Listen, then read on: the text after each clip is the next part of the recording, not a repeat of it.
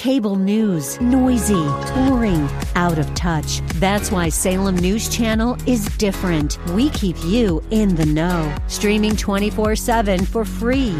Home to the greatest collection of conservative voices like Dennis Prager, Jay Sekulow, Mike Gallagher, and more. Salem News Channel is unfiltered and unapologetic. Watch anytime, on any screen, at snc.tv and Local Now Channel 525. You are about to listen to American Signpost, a thought that points us back to God. Presidential debates raise the debatable question: should we or should we not keep faith with our founders?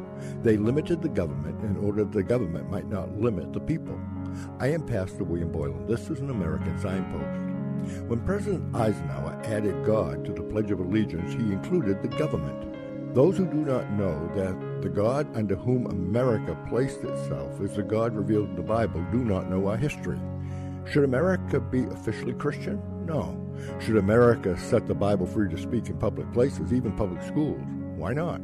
That does not establish a church.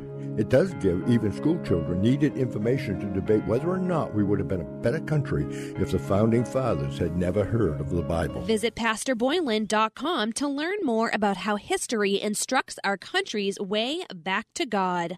That's PastorBoylan.com.